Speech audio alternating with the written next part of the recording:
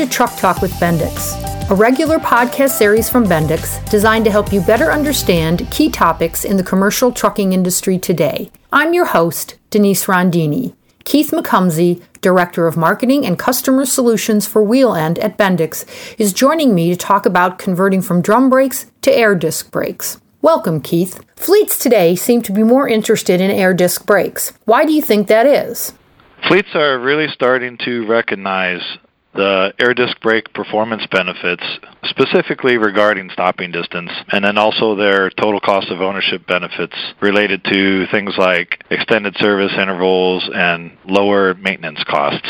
Some of the larger fleets have reviewed air disc brakes on a smaller scale with a handful of units, and then they're now ready to start speccing air disc brake units on new builds in larger volumes. Also, some have been using it for a number of years and have really had great success in the things I mentioned earlier, like stopping distance, performance, safety, and the lower maintenance costs.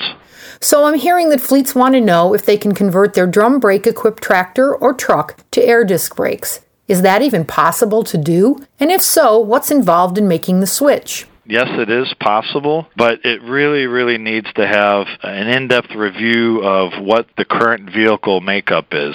So we need to look at it from an engineering perspective to know information like, what kind of suspensions are currently on the vehicle, so we can understand packaging, so we could provide direction on some of the right components. One thing that would certainly help is if it's a vehicle that's from a model year where air disc brakes were already offered or existing on that model. And then we could certainly solicit the help from the OEM to gain a better understanding of the packaging. But one thing on the truck and tractor side that's helpful is that the brake system mounting components like the brake spiders or the air disc brake mounting torque plate, those components are bolted onto an axle flange plate. So that makes it at least a little bit easier in swapping out components should a fleet or a customer want to go down that road. We'd also need to understand some things like brake orientation, and that's tied in with the packaging. But one of the real first questions that would need some answering is what combination of brake components are on the vehicle. And so in order to understand that, a fleet or an owner would need to have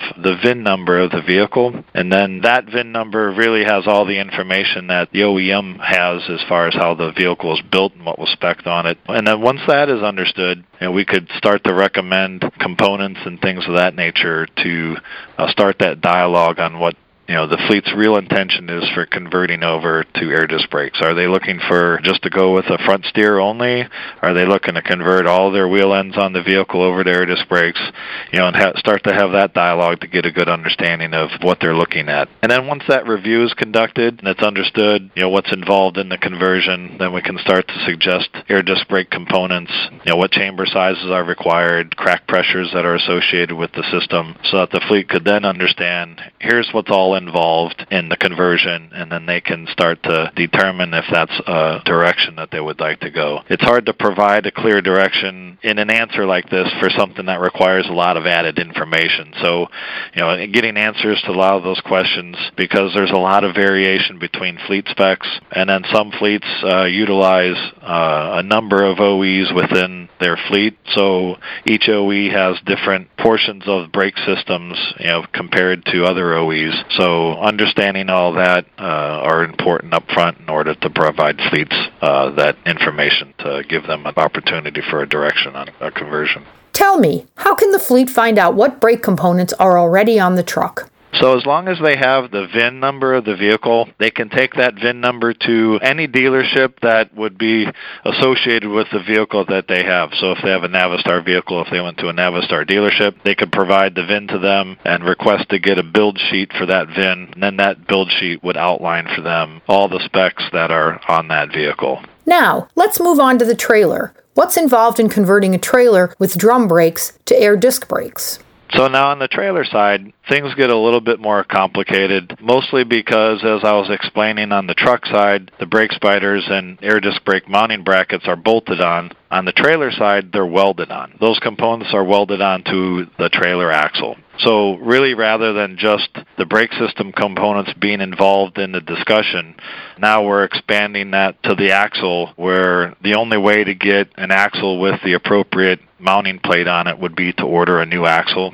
So then that bracket could be utilized to mount the air disc brake components. Depending on the type of trailer or the type of suspension on the trailer, if it was a mechanical spring ride suspension or an air ride suspension, it may also require a different set of suspension beams depending on which system it is. In some cases, the axle is already welded to the suspension beams. So now we're expanding really the cost of that conversion to not only just the brake components, but beyond to other ancillary components like axles and suspensions. In my opinion, those costs are starting to grow, and so that total cost being expanded to beyond the brake components, it starts to beg the question of, is it worth the investment now to make that conversion? And that's something the fleet would have to consider. Keith, it sounds like there could be some significant costs involved in that switch. Is there some way to mitigate those costs? Yes, the fleet would still see, if they did make that conversion, they would still see the safety benefits and gain the savings as relative to extended service intervals and lower maintenance costs. And it's really hard. You can't really put a price tag on safety. So safety costs, when you talk about accidents, those could get pretty high. And having a system like air disc brakes could help mitigate some of those costs depending on the type of accident. However, in most cases, costs for parts and labor for a retrofit may be too high to get a true return on the investment, which a lot of fleets use that type of analysis in determining if they want to add high-performance products or optional products to their fleet. I've been talking to Keith McComsey, Director of Marketing and Customer Solutions, Whelen. Thanks for chatting with me, Keith. I'm Denise Rondini, and thank you for joining us for Truck Talk with Bendix. Subscribe to this podcast on Apple Podcasts, Stitcher, or Google Play, and discover how Bendix Solutions can help you improve performance, increase safety, and lower your total cost of ownership when you visit knowledge-dock.com. That's knowledge-dock.com.